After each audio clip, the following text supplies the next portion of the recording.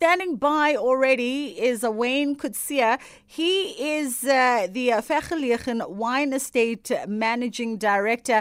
And I don't know, Wayne, if I can convince you to just, what's a box or two between friends, We can always help you, Bridget. It's lovely this morning on a very, very windy day. Is it windy there in the Western Cape? Unbelievable. We've had to strap ourselves to trees. I've never seen wind like it. Oh, wowza. Now, tell me about how does wind factor and sort of the very unpredictable temperamental weather out in the Western Cape affect, the business that you guys are in terms of just growing and harvesting crops and the kind of challenges that come with all of that? Yeah, I think if you're born in the Western Cape, you kind of adapt to it and get used to it. It's us Natalians. I've just recently moved from Natal to the Cape, so we don't have any wind. We have other problems. Yes. A lot of rain, but not wind. Look, it does mess with the business. Of course, from the hospitality point of view, it's not very pleasant sitting outside when it's windy. And from a vineyard point of view, depending when the wind is around, it can be detrimental to the vines and harvest. But as I say, we learn to work around it, and it's become our friend as opposed to our enemy. No, we like that. So, Fraserburg, I did not know this. I'm very familiar, with the brand. A beautiful South African wine, world-renowned, appreciated by wine connoisseurs, both domestically and internationally. Firstly, I didn't know 300 years of winemaking history, and I didn't know that once upon a time, the estate was actually a military outpost. Yeah, look, the estate is an incredible estate. It's 320 years old this year. And wow. It's got such a colorful history, and I would need sort of 8 hours to go through the history with you. But the best way to understand the history is to visit this incredible estate and actually under the 320-year-old camphor trees and walk through the homestead, which has been rejuvenated and is now a sort of a living museum. You can walk through the homestead. There's historians and custodians who will tell you the whole history, and it's just spectacular because when you're standing in that homestead, you can absorb the 300 years of history. It's phenomenal. And what makes Fraserburg, such an endeared brand by South African wine lovers? Like I said, it's one of those. You can't go fine dining or to a really decadent home experience without someone recommending one of your vintages.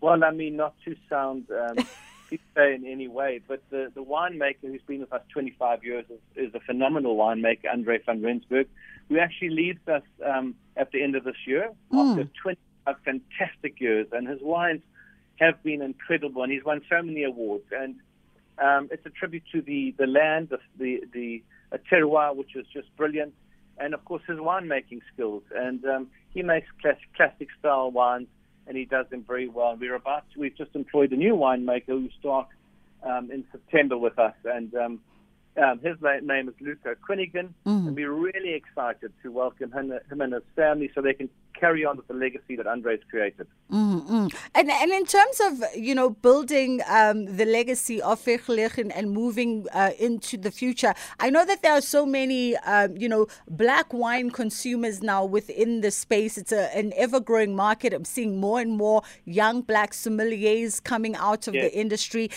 Is there a program that you're embarking on as an estate, to impart some of those incredible skills? Because winemaking in its own essence requires a lifetime of experience. Absolutely. I'm very excited to say that our assistant winemaker who we're employing, and I can't say it's that winemaker, and that's going to be fantastic. And then we're going to have a mentorship program which we've set up, not only in the winemaking side of the business, but also in the gardens and the heritage side, and the environmental side. So we're running some fantastic environmental sustainability programs. Hope to grow some of South Africa's new heroes. Oh, lovely. These are things we love to hear. Sustainability and, of course, environmental consciousness. It is an industry that uses vast amounts of land, vast amounts of waters. How are you guys managing to sort of keep conscious of that in light of the fact that we are, we've just begun National Environment Month? Yeah, so it's just amazing. Our focus, though we're a wine, Our focus is on sustainability and environmental projects. So 20 years ago, the estate was covered by alien vegetation. We have cleared that entire estate of all the alien vegetation, and all the fane bushes started to grow back. The bird species have come back. We've introduced a quagga program. We've got a quagga program. So we are trying to breed really the perfect subspecies, quagga, which visibly will look like the real quagga. We've planted acres and acres of acres and acres of sunflowers in season to get the bees back. We've got some incredible programs that we are working on the environmental side. And, of course, we are blessed with big dams with lots of water. Anytime anybody mentions bees, I'm always happy because for some reason, I don't know, guys, I don't know where, but for some reason that nugget of knowledge came into my mind. And no matter how much a bee stings me, I can never bring myself to kill it or do anything because I'm like, I need your little irritating self to live. No, absolutely. As scary as they are to some people, they're so necessary, and that's why we've got over 100 hives on Fraserburg, and we do plantings to support them. Love it. So you mentioned quaggas, Wayne, and I'm not from Cape Town like you. I'm a KZN girl, but I think I've sort of seen them once in all of my escapades within the Western Cape. And they're kind of that weird-looking, almost wannabe zebra species, right? Absolutely, 100%. I'm also from KZN, so they're new to me as well. But they are fantastic. It's all in the skin and the colouring. And as I say, we've got 5 mares and a stallion. And one of the things guests can do is they can come to the wine tasting and book a tour in one of our beautiful game vehicles. And we head up into the quagga fields, and you get to see the quagga and the eland. And on the way, we stop in the vineyard and have your favourite varietal of wine. So all very exciting with the most magnificent views over Gordons Bay and False Bay and Cape Town. It really is something to behold. I love it.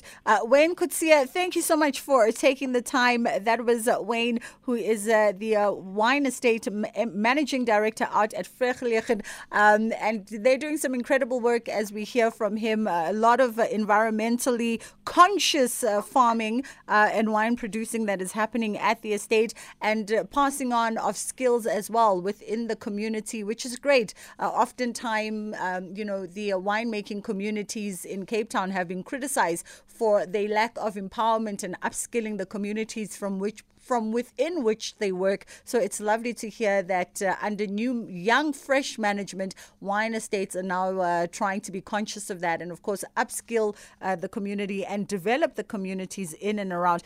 Don't you love how winemaking, and winemakers, it's such a competitive industry? Like, Wayne is just like, yeah, we're hiring a fabulous young, assistant winemaker, but I'm not going to tell you who it is, just in case the competitors go after them. It's such an interesting thing. But yeah, so we'll be keeping an eye on that one, and I'm going to hold you to it, Wayne. You know where to find us right here at the SABC. All we need is a box or two. We'll split it amongst ourselves. We're not greedy girls. We like to share. Anyway, it is the Jet Set Breakfast right here on SAFM. We're going to take a quick break, and then we come back and we get into motoring with Niku. Last time I was on the show, Niku was telling me about, is it the MBPs or what was that acronym of, I need to watch out if I drive a diesel car? I'm now looking for that. Like, oh, yeah. Me, I listen. I take notes. I've even changed where I fill up because he said I must look for one that's lower than 50. So I changed my brand to one that's lower than 50. So that's coming up in a bit. We're going to be talking motoring with Nico Smith.